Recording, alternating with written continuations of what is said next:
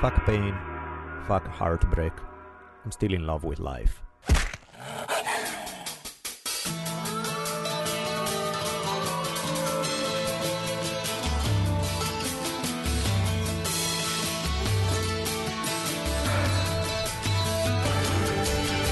From the multicultural headquarters of the future capital of the free-thinking states of America known as Los Angeles, this is the Drunken Taoist Podcast.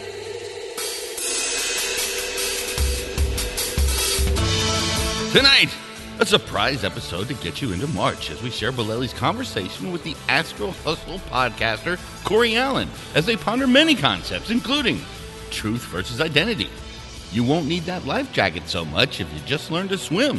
The notion that understanding is a combination of intelligence, awareness, and kindness, and most importantly, learning how to live a happy life. Here we go.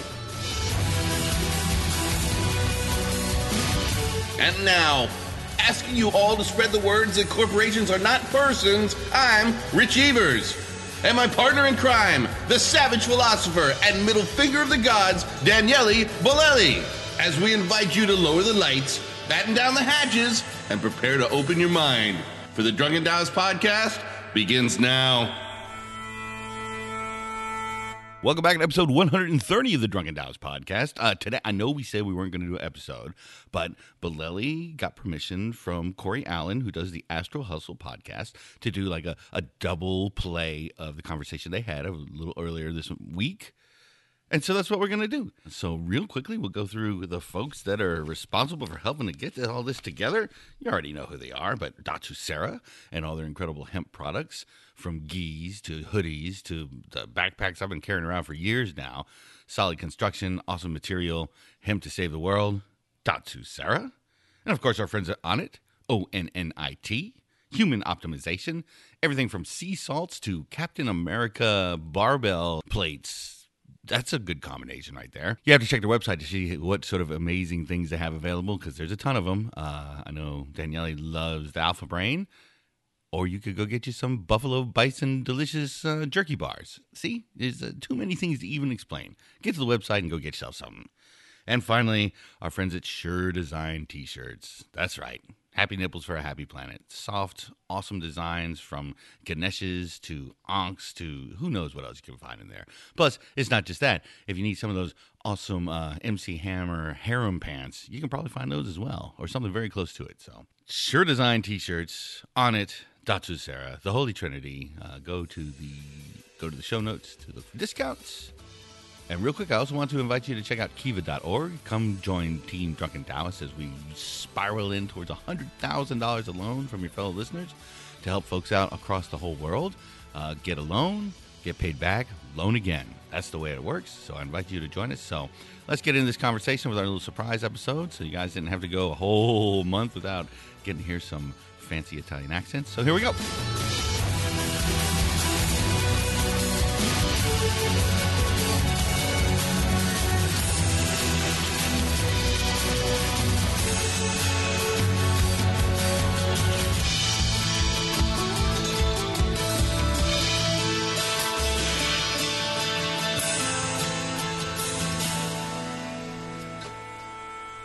One of the things I noticed, just sort of looking at your feed and seeing the general thoughts and things you put out over the last even couple of years, is whenever there are these public intellectuals that flow through the public space, this could be someone like Sam Harris or Richard Dawkins or Jordan Peterson or Neil deGrasse Tyson or whoever it might be. You always seem to have this particular conflict or issues with those people, and I don't think that's a bad thing at all. I'm curious what your stance is, how you feel about there being popularized idealizers out there, either in or out of academia, and why you might think that is a good thing or why you might take issue with it. I guess you're my latest tweet on the topic referring to the fact that I personally find Kim Kardashian's ass much more interesting than the entire body of work of 99% of these people. And as I mentioned, I don't even really like that much Kim Kardashian sass. So it's something about my Yes. You know what it is I'm interested in. I'm not interested in ideas for ideas' sake. I don't really give a fuck about somebody being smart in a IQ kind of way. Mm-hmm. I'm interested in the ideas in the measure that they create, that they elevate the quality of life, in the measure that they make something beautiful, in the measure that that's what I like. I'm not really into jerking around, showing how smart we are with some ultra sophisticated argument. Now, of course, what I just said, there's a very subjective quality to it, because, for me, I may listen to an idea and think, that's a bunch of hot air. The next person, they say, change my life, it helped me, this and that. And in that case, good, I have nothing against it.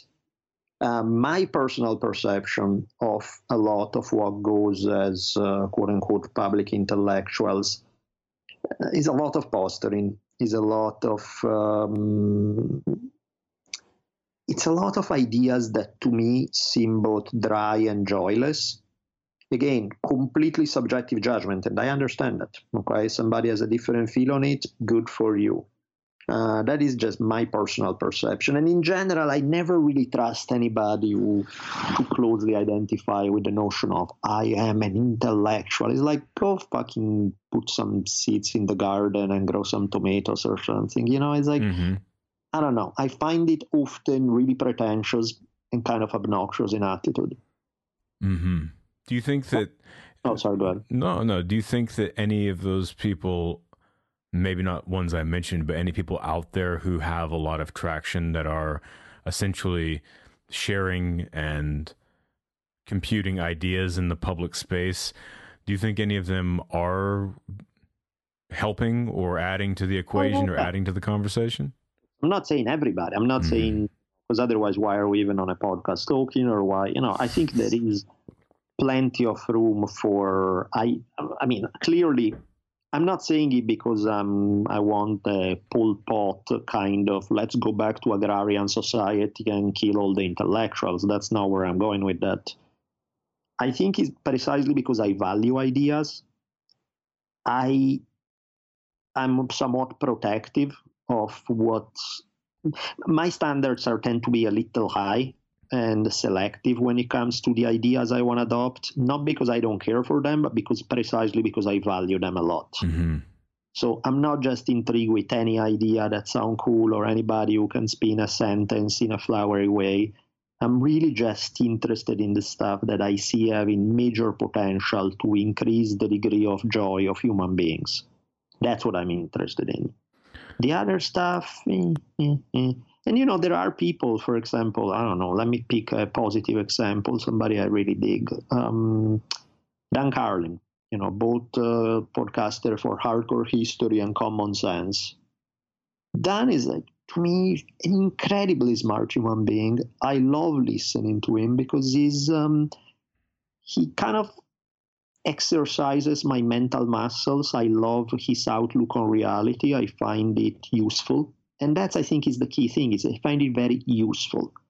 Again, I don't have the slightest pretense that my standards are absolute and objective, and everybody need to like the people I like and be remaining kind of blah about the people I don't. But from my own personal judgment, that's kind of where it's at. Yeah, I think there's definitely a way to have an idea, no matter how big or how small or how nuanced or how much detail that you might have in it, and to be able to talk about it in a way that is conversational and that is still, dare I say the word entertaining. Yeah, absolutely. Where it's not a dictation of theory. It is something that involves the listener. Yep. And I think that there's so much to understanding that. And I think it says a lot about the person who's doing the speaking. If one is able to convey an idea not at who they're talking to or at their audience, but with the audience, so that the listener feels like they're included in the conversation, I think that shows a level of humanness that is very important in sharing ideas. Because who wants to be lectured at? Yeah, absolutely. And I think what you brought up, which is an excellent point about what it says about some of these people. One of the things that I notice, and I always like, why am I paying attention to this? Because I think it's exactly what you just said, because it reveals something about people's characters. A lot of the people who are touted as public intellectuals seem to be completely lacking into the humor department. Mm-hmm. Like, I never laughed listening to these people. And I don't need, to tell me the knock-knock jokes while you're telling me some super smart thing. But to me, humor is not just some random gratuitous comedy. It's also part of what is just an outlook on life, Whereas when I listen to a lot of these guys, even when they are making good points, I look at their faces and they look constipated to me. They look like they are struggling with this. I am so deep and this is so hard. And I'm just like, hey, man, lighten up. Life is outside. Go take a walk and, enjoy the sunshine. Yes, that clinching is an interesting thing to recognize in someone's face. I know, to me, I look at people who are attempting to convey something intelligent or what they find to be intelligent or well considered or whatever it might be. And you're right. The face that's often made is one of a furrowed brow, of a veins in the neck and some type of wild animalistic looking eye focus or something like that. And while I understand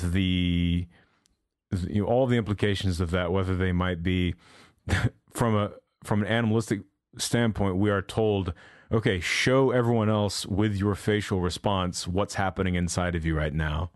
That's the body language communication. And you're telling someone, hey, I'm deep in my head right now, and I'm really trying to excavate these pieces of this thought that I get out that I feel is very important. I understand the pantomime of that. However, I do feel like it's a double-edged sword in that if someone is that clenched while they are excavating their idea, it means that the ability for them to, or rather the possibility for them to remain open to something beyond their own consideration is very, very small. Yeah. I completely, that to me is exactly where it's at. There's, I just dug up a Nietzsche quote that I dig a lot. That's, I find, I'll just read it to you real quick. It said, "We should consider every day lost on which we have not danced at least once. And we should call every truth false which was not accompanied by at least one laugh." How cool is that? We should call every truth false which was not accompanied by at least one laugh. This idea that depth and laughter not only can, but almost should go hand in hand, because are part of the same thing to me. To me, wisdom is funny. Wisdom is, finding wisdom in this weird paradoxical universe should not be this, tightened butt cheeks and mental effort. It's, we live in a world in which, there are the goofiest animals and there are boobs and there are tomatoes in the garden. And it's like we live in a very funny universe. And I think like anybody wanting to make grandiose statements about the nature of the universe should kind of remember that. And ultimately, we're here to enjoy life. We're here to play. We're here to have fun. While all the drama and the greatness and all the other stuff is happening, it's all part of the same thing to me. Mm-hmm. Yes, the last section of my book, it's very funny to say that because the last section is called "Nothing Frustrates Death More Than Laughter." I love that title. That's great. Yes. Because whenever, of course, it doesn't need explanation, but in the mortality, the weird fear that everyone has about their own lack of existence, people get so consumed by it. And I think, hey, I don't know if I've posed this to you before, but this is this working theory I've had for some time, is that if you track back every human action, you can track it to their awareness of their own mortality. Sure. Yep. I think it's a big one. I think it's a very, I mean, it's kind of hard to escape from, right? It's like it's a huge part of life, as the entire experience of life as we know it is by realizing the limits of it all. And, dealing with that existential awareness is not exactly an easy game. Yes. And I think that bringing a sense of levity to it makes it what it is. It's just the final joke of life is death. That's the last laugh. Right. And if you don't laugh while you're dying, then that's hell. That's the mythology of hell, is laying in your bed with a head full of regrets and resentments. Yeah. Big time. I do love the thing about that Nietzsche quote is that I love visualizing Nietzsche dancing. Yeah. I know, that's funny that Nietzsche is not exactly, the poor guy grew up in Germany in the late 1800s.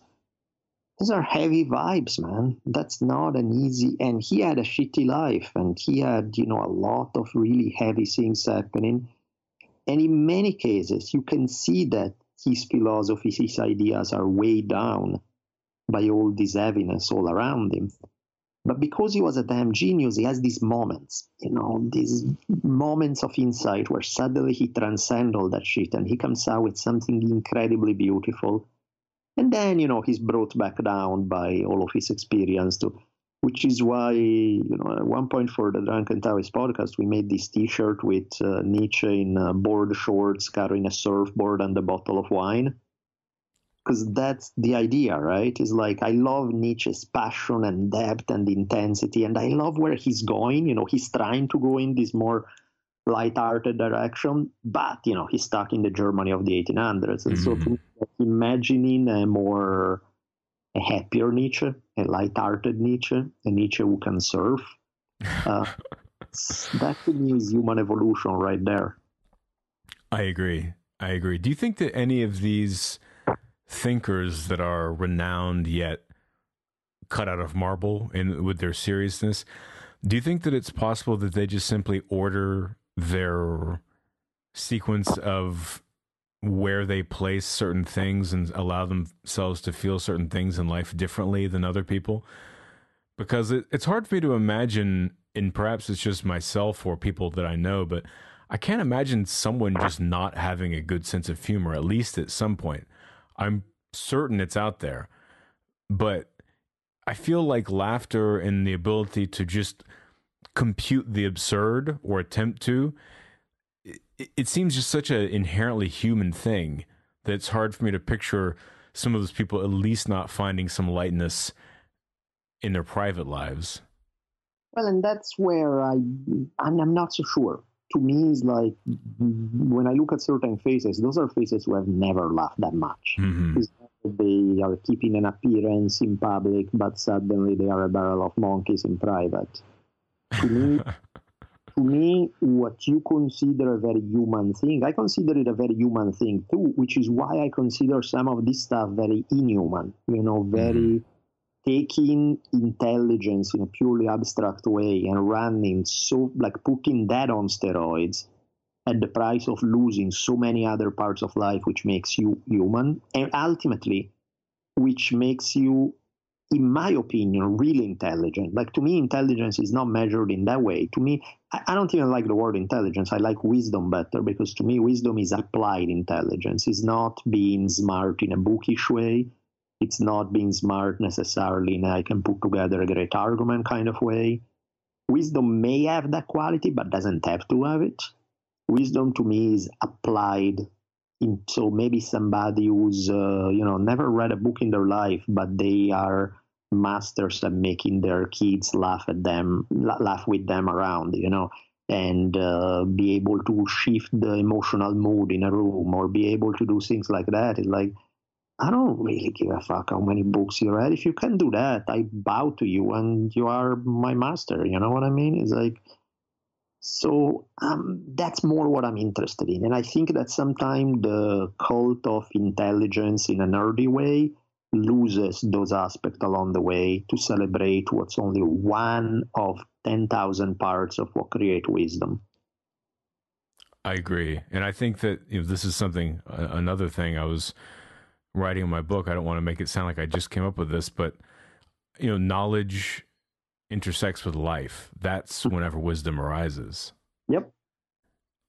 Yeah, precisely. And yes, I mean, the idea of the stone-faced intellectual, there's a certain point where I feel like that becomes its own pathology in this way, and it becomes this way through the danger of that. And I only know this through experience of how I was in my early 20s, was that armoring yourself with knowledge is a way to, one, understand yourself and the universe more, or attempt to, but it's also a way to protect yourself. Because if you have an intellectual reason in a way to logicize everything that comes at you in life, you can remain numb to the penetrating feelings that one feels being human, and you can rationalize and defend against these things, and it becomes this defense mechanism in a lot of ways. Of course, it definitely. I mean, anytime when you develop one particular side of your personality to super steroid levels and compared to the others, you're doing it for a reason. You're doing it because it fulfills a function. You're doing it because maybe it's your shield in front of reality. Some people become really incredibly funny to shield their pain, and that's that aspect. And yeah, if everything is all laugh and jokes, but I have nothing against that. That's awesome. But again, maybe you're going about it in a way that's not the most balanced. That's what I mean by I'm interested in ideas that are applicable to life. I'm interested in how I'm not arguing humor great, intelligence bad, none of that. I'm arguing for all of these different, what we label these different qualities, how they can interact together in shaping a better human being, a better way of living, a better way to interact with other humans.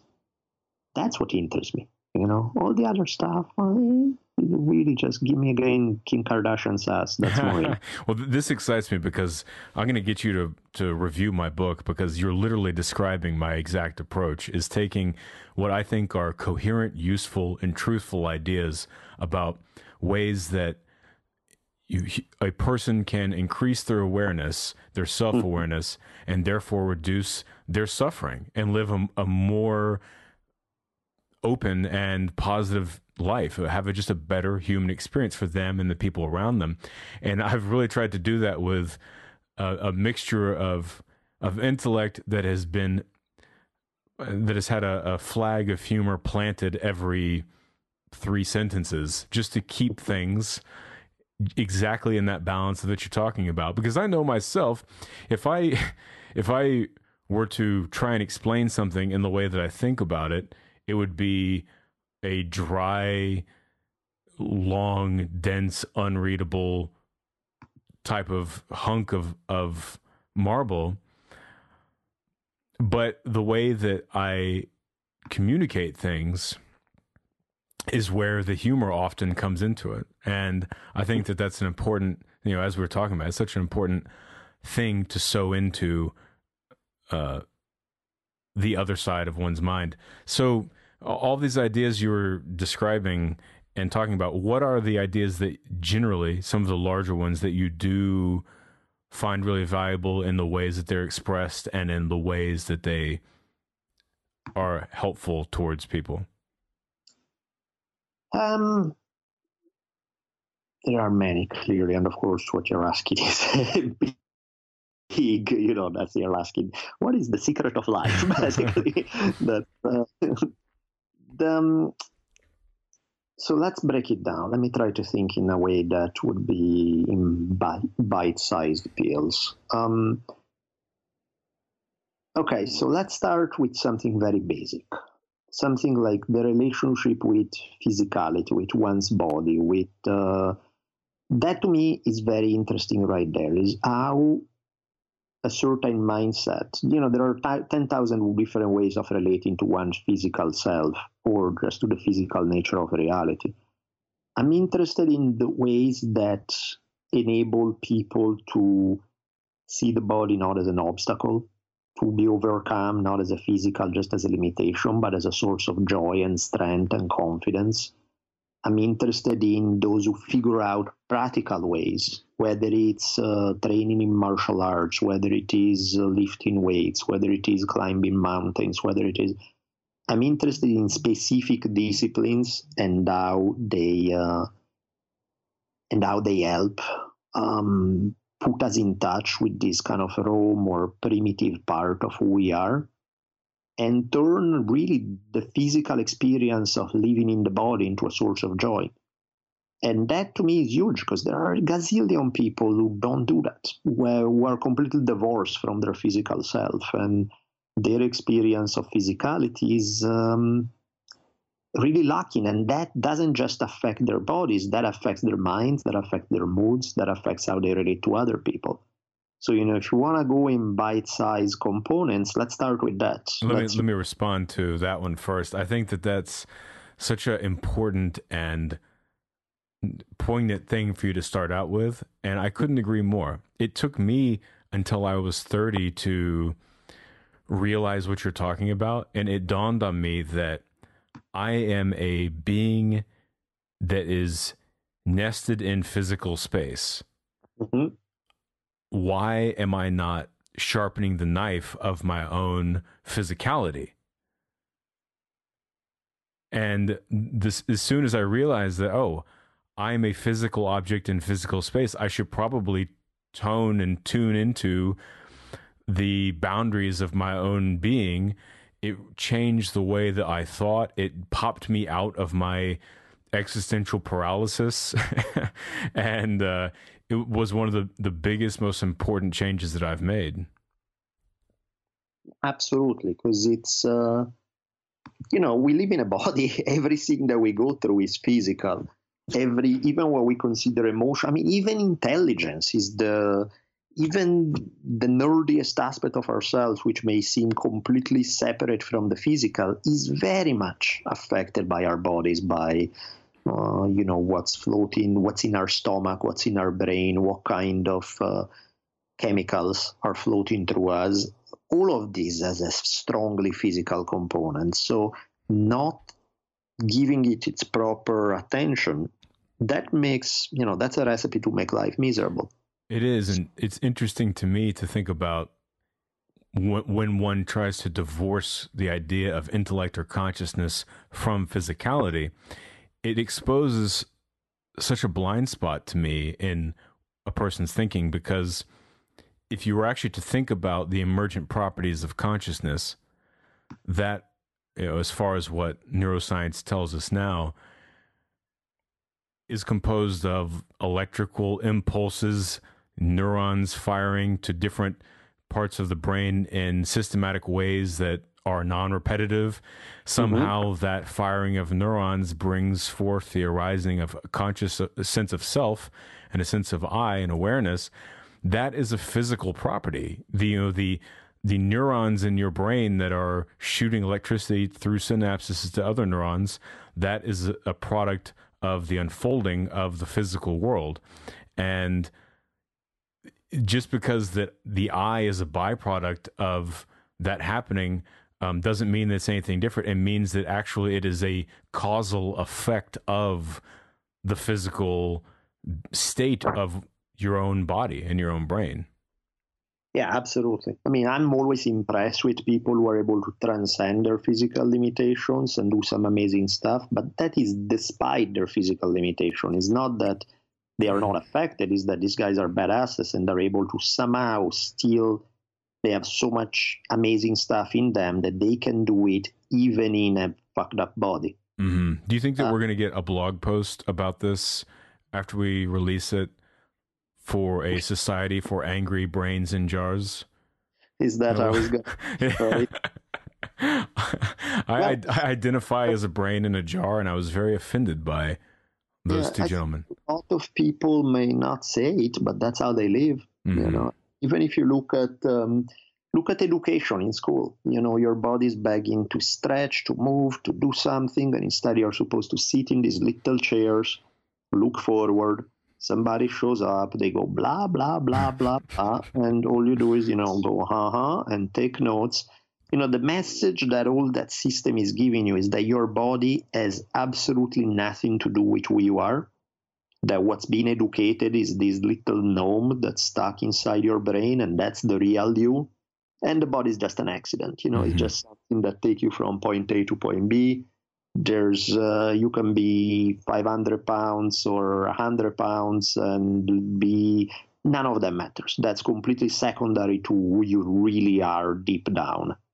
No, it's not. Your physical experience has a humongous impact on who you are.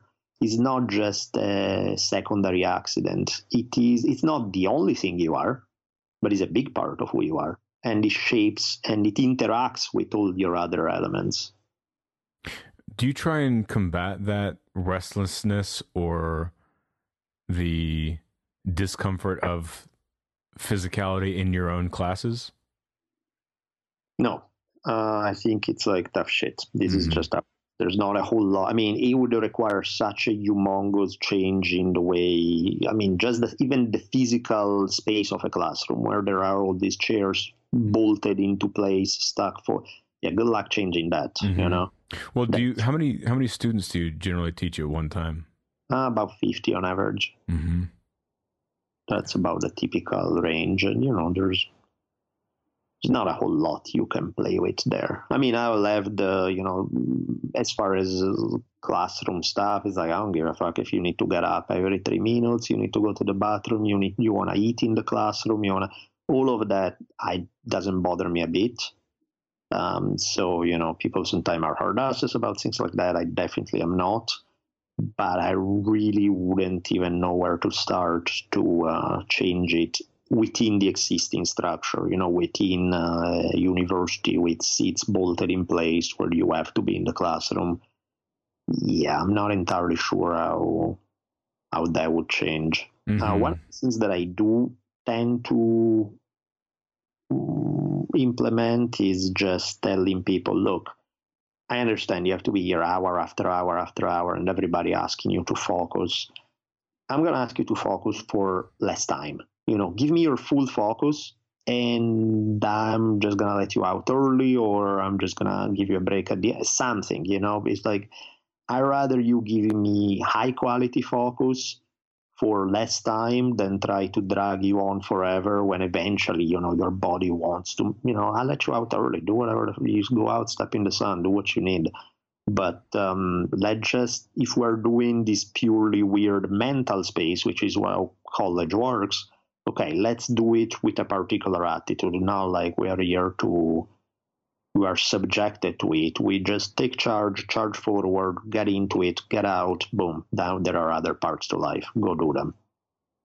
I think that's a wise approach. I mean, you look at people that work in offices, and I think there's a reason why flex time has become such a popular mode of working, because they realize that in an 8-hour day, most people are working about 2 hours. Yeah, totally. Which is why, to me, I don't even understand that, because thanks to internet and stuff, you don't really need to be in an office for most jobs. If I was handling an office, I would ask people to, if you want to show up once every 2 weeks just to show your face and we see each other and say hello, great. But other than that, for all I care, spend the day on the beach with your laptop and, you go swim in the ocean, come out, get your work done. As long as your work is getting done and the quality is good and it's done in the right, what do I care? Have fun. Work only 2 hours a day for all I care. If in those 2 hours you can produce what's needed, that's it, done. I wonder if that restriction on having everything be that fluid is because it's so hard to fire people these days. Right. And if they give that much leeway to that much people, at least a quarter to a half of them are going to completely disrespect that amount of freedom. And then when they don't do their work, you're not able to fire them because you need to build a case, in order to terminate someone, as far as I understand in the corporate world. This comes from a guy who spends all day alone every day. But that's what I've heard. no idea what the rules of the games are in that case, but yeah, that would be a problem because yeah, you need to be able to make the judgment call and say, okay, this is not getting done. Sorry, we tried it once, we tried it twice, enough, we're done. But oh, sorry, go ahead. No problem. No, recently it dawned on me something funny. I was speaking of classroom. I was thinking of whenever I was in high school and in middle school, how I did a lot of sleeping while I was in school. And if I wasn't sleeping, I had earbuds. So I'd put my CD player at the time in the 90s in my backpack and then run the headphone wire under my shirt and then have that coming up through my collar and then have my long hair over my headphones so I could just listen to music and look like I was paying attention or whatever, have a Nietzsche book or whatever it might be inside of my textbook for whatever class I was sitting in, so it looked like I was reading. And I was thinking about all of this recently, and I thought, why didn't any of those teachers try and discipline or correct what I was doing? And I realized that perhaps it's just a matter of being an adult and thinking back to that, is if you're dealing with 50 maniacs that are all 15 years old and, very teetering on the edge of combustion, that just having one disengage is probably a relief in some way more than anything. Well, and also the thing is, we're all adults. You want to pay attention, pay attention. You don't want to pay like, I don't even have, in my classes, I don't even require people to be there. It's, sometime at 10, big deal in some courses. My thing is, look, of course, attendance is a big deal because that's what's going to help you to do well, and that's how you're going to absorb things. But, I'm not your mom, and I'm not a cop, and I don't want to be your mom, and I don't want to be a cop. So, you're an adult. Do what you want.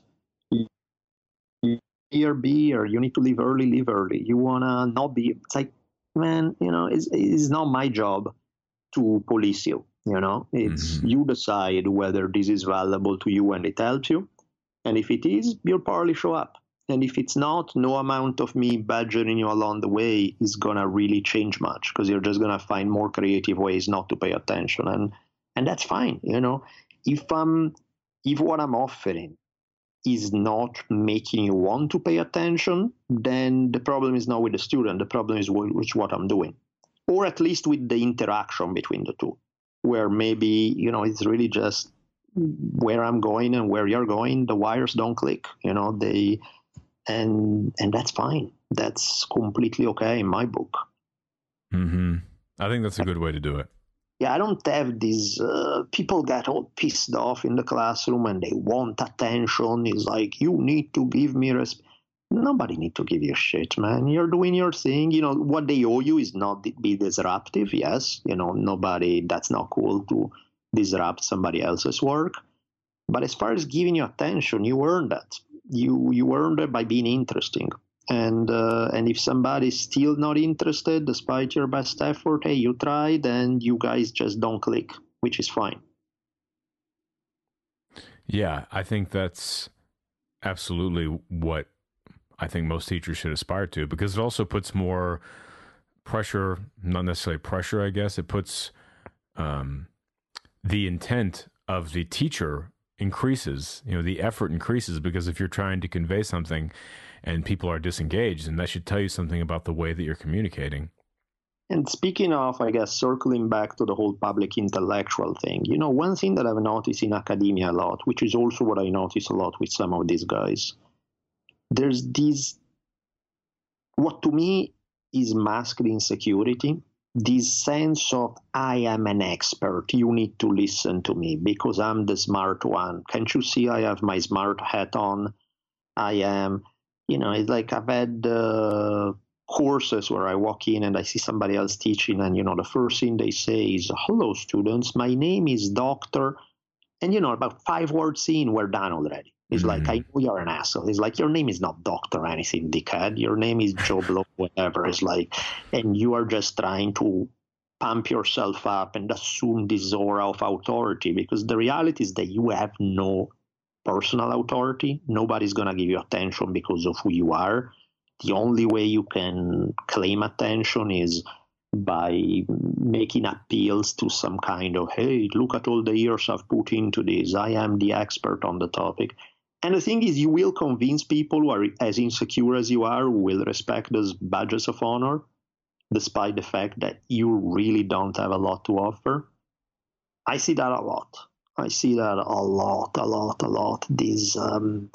This desperate need to claim, you should respect me. It's like, nobody should respect you. People shouldn't treat you like crap, for sure. But respect is earned. Respect is, to me, is like if a huge percentage of your class doesn't want to listen, it's not their fault, it's yours. It's because if I was doing a good enough job where it fascinates people, it makes people go, holy shit, let me listen to this guy. Then I wouldn't need to scream about, hey, pay me my proper respect. Mm-hmm. Like when people do that, it's already an admission of defeat. It's like a parent who says, you live under my roof, you need to listen to my rules. That means you have already failed as a parent. You're done. That's like raising the white flag and say, I suck as a parent, so I'm going to claim some kind of authority because everything is slipping through my fingers. Yes. And one of the weird byproducts I've recognized in either perhaps teaching, but definitely the intellectual public space is that it's sort of this negative byproduct of the whole game itself, because in order to be a person that is disseminating ideas in a public space, you have to take stances on things. And because you have to build an identity for the way that you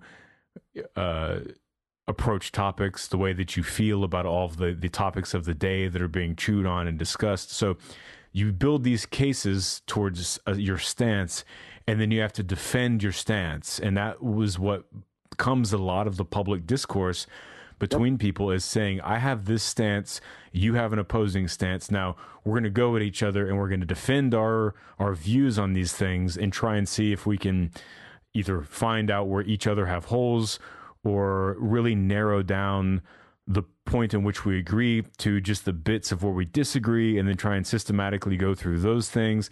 And while that is a very beneficial approach to, I think it's really one of the real ways and most effective ways towards figuring out new ideas and really figuring something out. That's truly a good way to get to something new, because if you're just sitting around agreeing with someone all day, well, you're just patting each other on the back. There's no real newness being forced and no thing being uncovered, I guess, by force. But if you're finding where you disagree and trying to sort that out, it's a very active way into discovering perhaps what might be the most realized way of thinking about something. However, in that need to build a system of stances and a system of defendable viewpoints on all these topics, it inherently traps a person into their own ideology. Absolutely.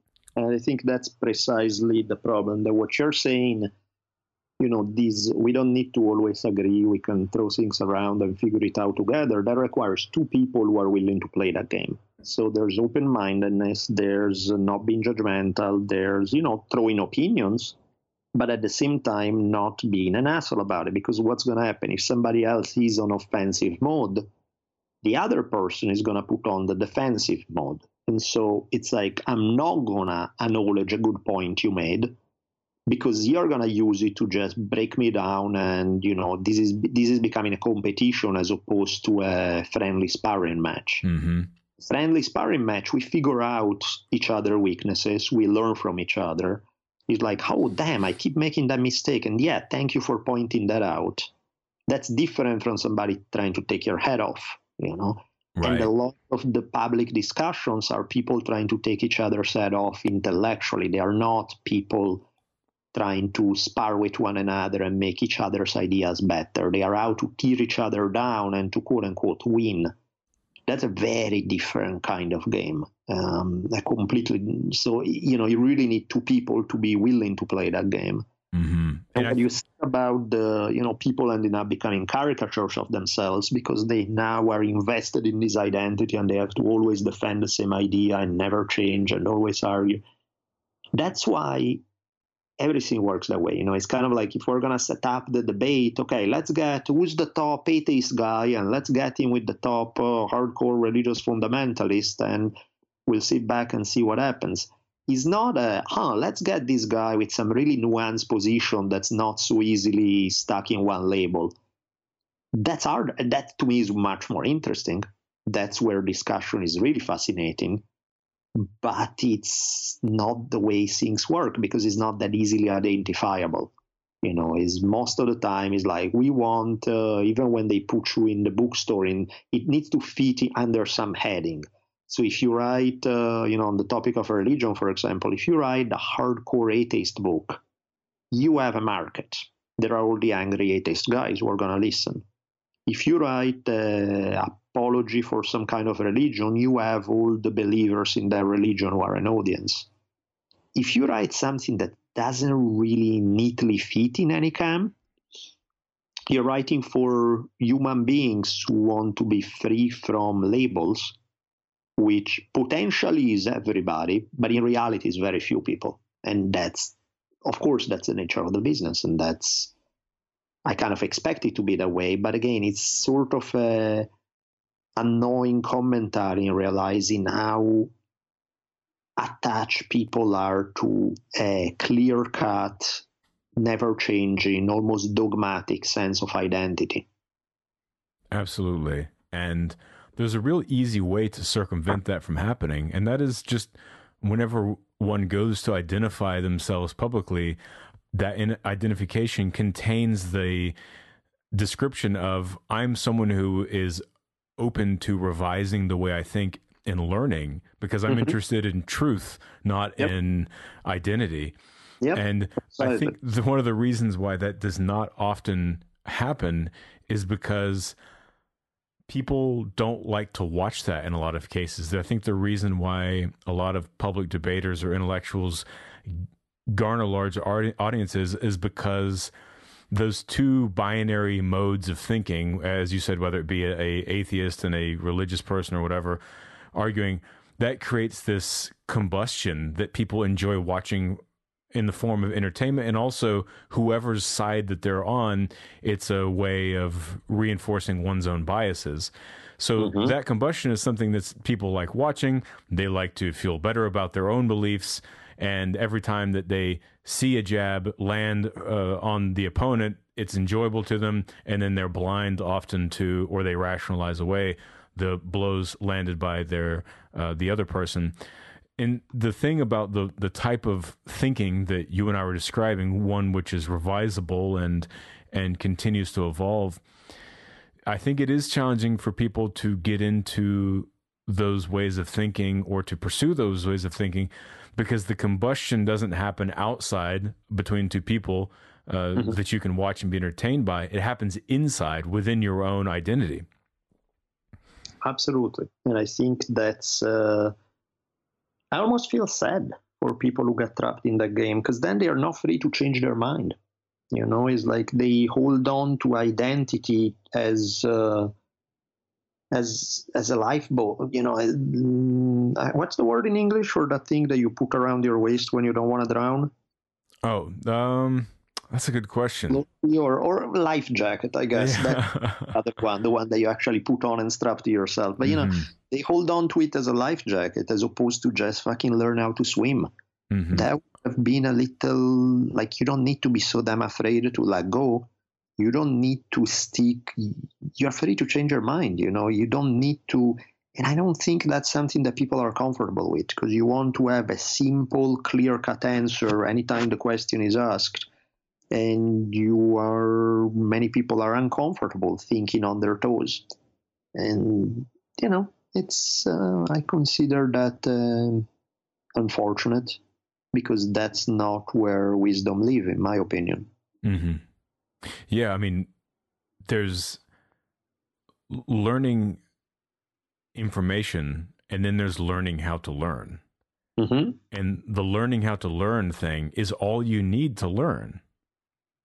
Because once you've taught yourself how to actually learn something, then you're good to go. You can go learn anything else that you want. But as you were saying, whenever a person just learns a bunch of things without learning how to actually think in the moment organically and naturally, then yes, you become bound by your reservoir of predetermined thoughts, which most likely aren't even your own. Yep, that's the gig, and which is why I think so often you see historical shifts in perception. So why, the overwhelming majority of people in the 1600s would have no problem with slavery, but suddenly if you say the same thing in 1900s, you're a freak. Right. That shows you that most people don't really think that they are going with the dogma. They are going with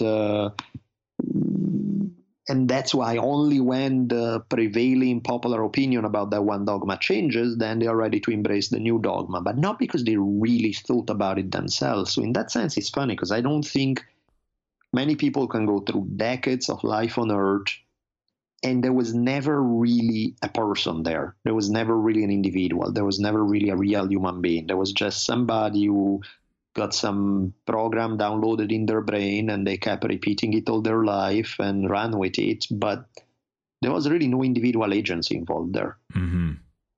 Mm-hmm. And I feel like humans often are really designed to take the path of least resistance. Mm-hmm. I think we're sort of built to conserve our energy in some ways and don't go looking for trouble. Oh, I'm all for that. I think no. There's more to this. And so if you think about whenever one goes to, we will express our energy out of necessity. So if you think about some hunter and gatherer type of situation, well, sure, they don't want to necessarily go walk around for 8 miles, but they get up and go do it because it's necessary to acquire food and other resources. That's a mental override that they're very comfortable with because it's clear that, well, I have to do this. There's no way around it. Yep. I think that people confront that in exercise and the performance of exercise. Whenever somebody goes running or something, the first 2 minutes, everything in your body is telling you this is boring, stop, you don't need to do this, you don't have to do this, stop. But you're not tired. It's just this program that's telling you, why are you doing this? You don't have to exert yourself. All it takes is a little bit of mental override to press on. And once you push through that, the body kicks into performance mode and you're able to run 2 or 3 or 4 miles or however long you go. I think that intellectually the same thing applies, is that the mind and the ability to think critically, to think for yourself, to stand up for your own ideas, to draw your own conclusions, often is taken the path of least resistance. People allow themselves to be colored by the pigment of the general themes of the day in society, and that it only takes a small amount of recognizing that and mental override to overcome the agreeable themes of what's in the water right now and begin to think for yourself. Which is probably that's why people don't do it, because it's hard work. Mm-hmm. But, being alive is hard work. So what? It's like you're not ready for that. And I get it. I can see why you may not feel like it. But then, why wake up in the morning? Mm-hmm. Why exist? To be or not to be, so to speak, right? It's like, I get it. I understand. But that's what life is. It is work. It can be fun work. It can be, again, it doesn't have to be this self-flagellating work, but it is work. So either learn to enjoy it or check out, because that's where, otherwise you're just going through the motion and you're just this one force being pushed around by external forces with really little say-so over the whole thing. Mm-hmm. Yeah, I think that it only takes just a small amount of effort to get into patterns in life in which you'll remain rather, if not happy, at least open. Mm-hmm. And openness leads to recursive positivity, because the thing that is so interlocked into human DNA that awakens the spirit is seeing over the edge of the mountain and figuring out what's on the other side. It's so deep in us that can't really get out of it. That's why people are always going to see new movies. They're always trying to, they're traveling. You know, we want to see what else. And I think that if you remain open to ideas and refining your own ideas, then there will be a baseline level of biological gratification that one feels. Yes, indeed, Mike. And speaking of biological gratification, I think it has been, well over an hour that I haven't stared at Kim Kardashian's ass. I think we need to fix that. Well, you can. I use that example because I really am not into Kim Kardashian in the least possible way. But it's something that people know. So that's it's the theme that's in the water, man. So before we wrap up, we have about 10 minutes or so left. So I just want to come back to, I am genuinely curious what a few more of Bilali's guidelines for thriving are. You mentioned the relationship of physicality. If there are a couple more, I'd love to hear a few more that you have. Well, I guess side note on physicality is sex. That's a component of physicality, but it's also kind of its own thing, and that's a huge one in terms of figure out how you relate to it. And there are clearly healthy ways to do it and unhealthy ways to do it. And by healthy and unhealthy, of course, again, subjective element is huge in what's healthy or unhealthy in this. I'm not arguing that everybody should stick by the same rules in that department, but figuring out what's healthy for you and what's not healthy for you, that's kind of a big deal. I'm interested in whatever helps, and I guess, one can go into the details of what that may be, but one of the qualities that I'm most interested in developing and nourishing is kindness. Something that to me, there's more wisdom in kindness than there is in intelligence, in a purely nerdy kind of way. Because kindness is behavior. Kindness is, it has an emotional and practical impact on other human beings. Intelligence may or may not. And so to me, kindness is a form of applied intelligence.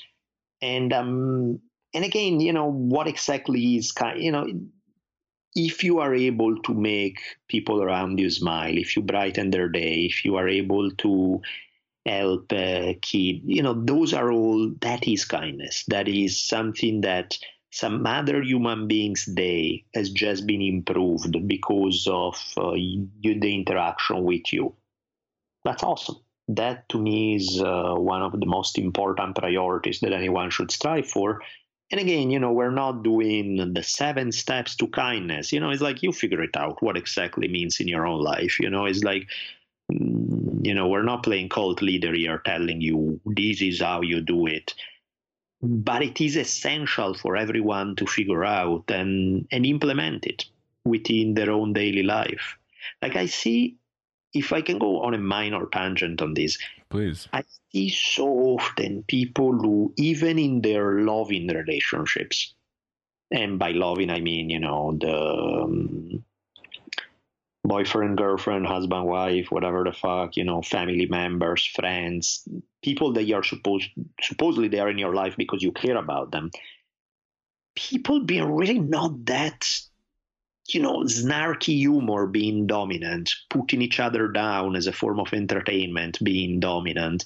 And I'm not saying there's never a place for it, but it's like super spicy food, you throw a little bit in there, it's kind of fun. You throw more than that, you just completely kill the food. And I see that at work a lot. Like I see one thing I pay attention to is how often people tell each other something sweet, something kind, something in appreciation of the people in your life, kids in your life, significant others in your life, friends in your life. How often do you actually use words that let them know why they are important to you, why you love them, how it makes you excited that they are there with you in life? And, lots of people who probably really honestly, truly care about each other never do it, or very rarely do it. And I'm like, fuck, man, that's life right there. like, why, how about we put more emphasis on that aspect? Because you can not have gained 1 point in IQ, but if you did that a lot more, man, you would improve the quality of your life and everyone else's around you. Absolutely. I think that type of letting someone know that you care about what you're feeling, or even a friend letting them know how you appreciate them, what you, how they enrich your life. I think all those things, you're exactly right. Those are really just the fundamental elements of happiness. Big time. And again, and I think maybe I hope I wasn't, like, at the beginning when I'm arguing this almost anti-intellectual position of, like, I don't really give a fuck about intelligence, making Kardashians ass. Of course, I'm using a particular definition of intelligence, which is the more abstract sense of intelligence. Whereas this, to me, what I'm talking about is a very applied, more behavior-driven kind of thing that, to me, it is intelligence, but it's not necessarily the way it's defined, because some people may be the sweetest, kindest human on earth. They may improve the quality of life around them. They may do all the things, but if you talk to them, they don't necessarily sound like the smartest person you're ever going to run into.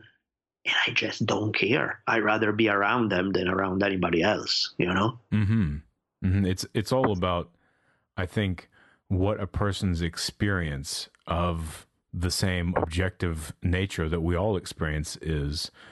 And this is, I like that you're trying to feel around and find this definition, because it's something I've been thinking about recently. And as a matter of fact, it was something I was writing about. I think that thing is, I've been calling it an understanding. Mm-hmm. That's this combination of intelligence, awareness, and kindness. That when you put those three things together, you get this understanding. You get the fact that we are all here. It's all temporary. And the thing that makes someone feel okay with that is expressing that to them and giving them an interaction where they can feel, peaceful, and they can feel cared about and witnessed.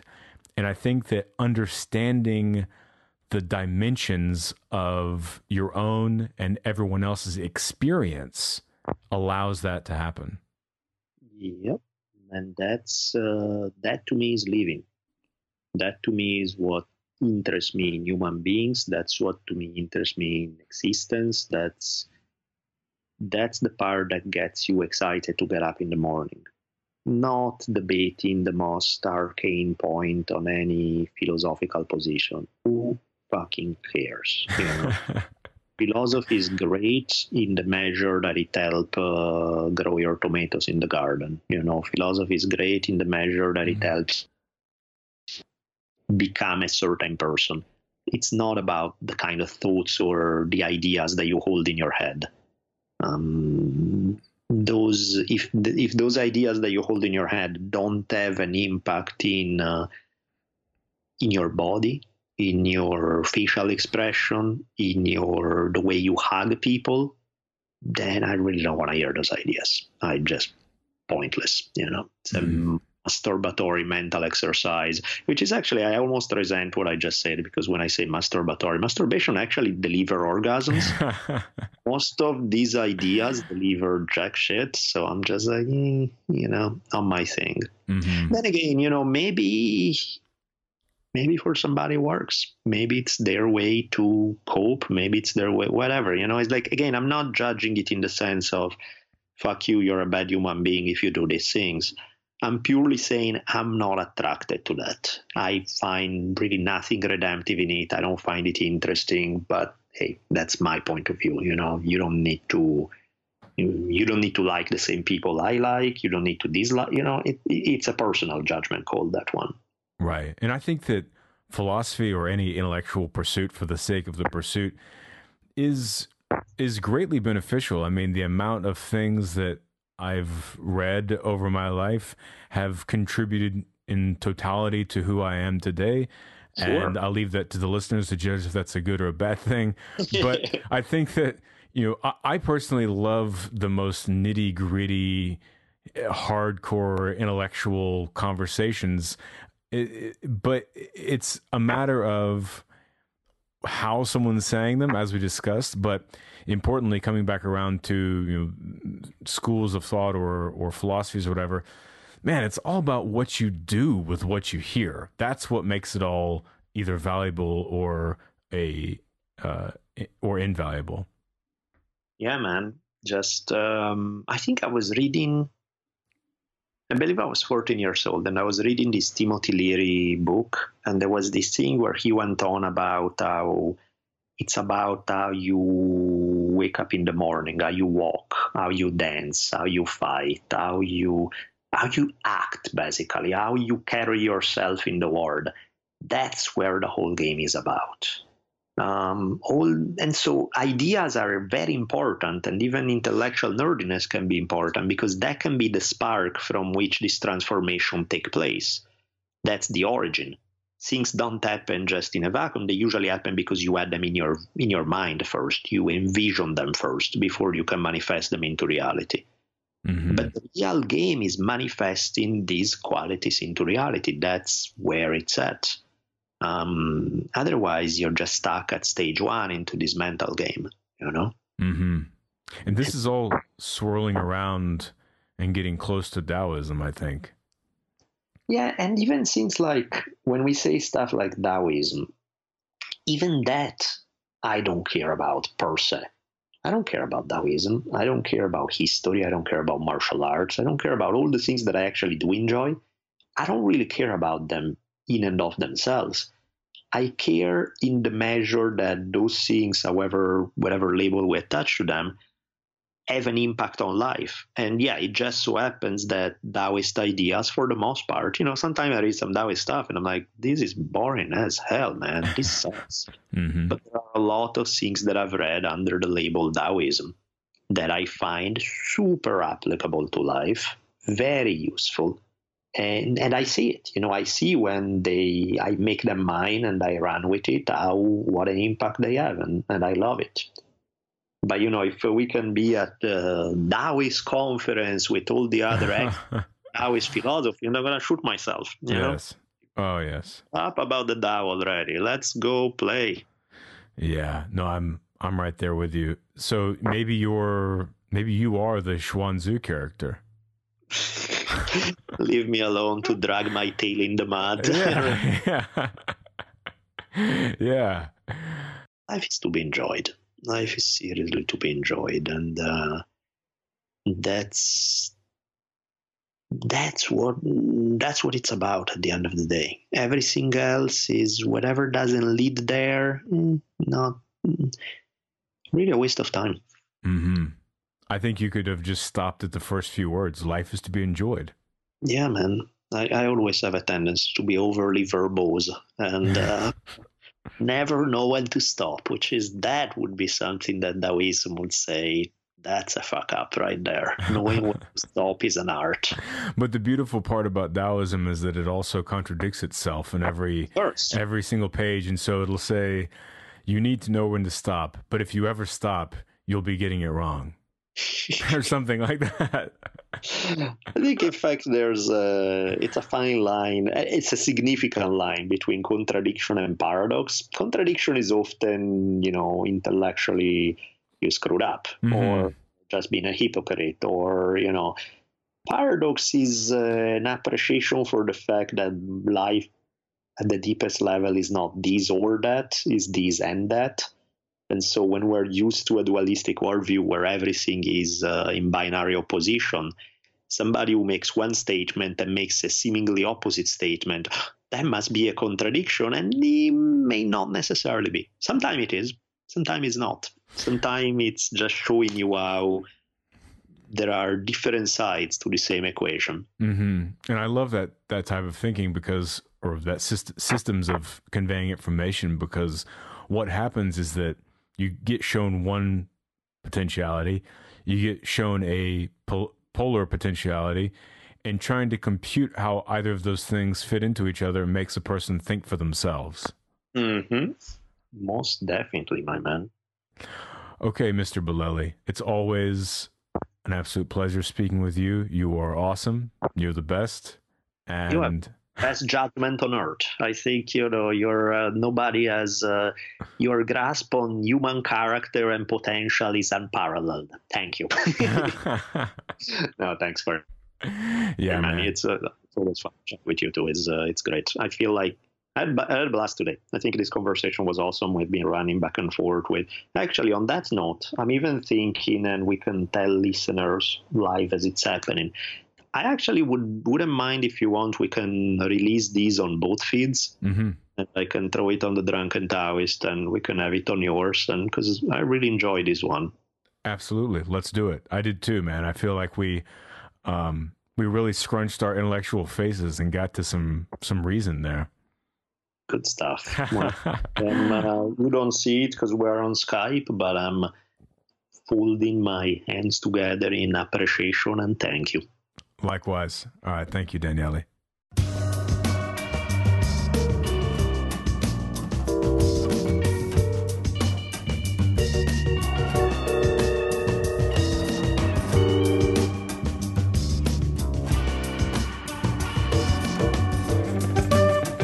Well, the funky music means one thing, and that's the end of another fine episode of the Drunken Taoist podcast. That was, those guys went deep, and I hope you enjoyed it. Daniele and I will be back in 2 weeks.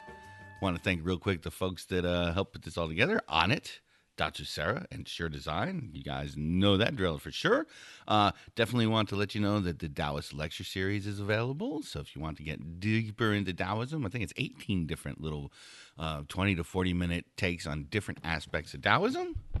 There goes Max the Cat. Watch yourself. Daniele's book, Not Afraid, is also available in audiobook if you want to give that a listen. And I definitely want to give a shout out to Daisy House. I got a new single and a B-side available at Bandcamp/Daisy House. So go ahead and buy their record. They're the folks that give us our awesome theme song since way back. And we'd love to see them sell a bunch of records. So that's it. Little surprise episode. And we'll see you in a couple weeks. Bye.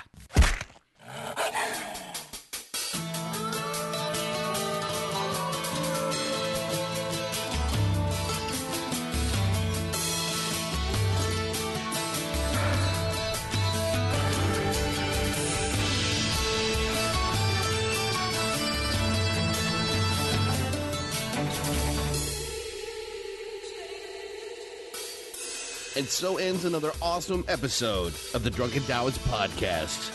Be sure to keep your ears peeled for another mind-expanding episode coming soon. We'll be tweeting you as soon as they come out. You can keep track of Daniel at DBolelli. That's DBOLELLI. And you can find me on Twitter at Richimon1. That's RICHIMON, the numeral 1. See y'all soon.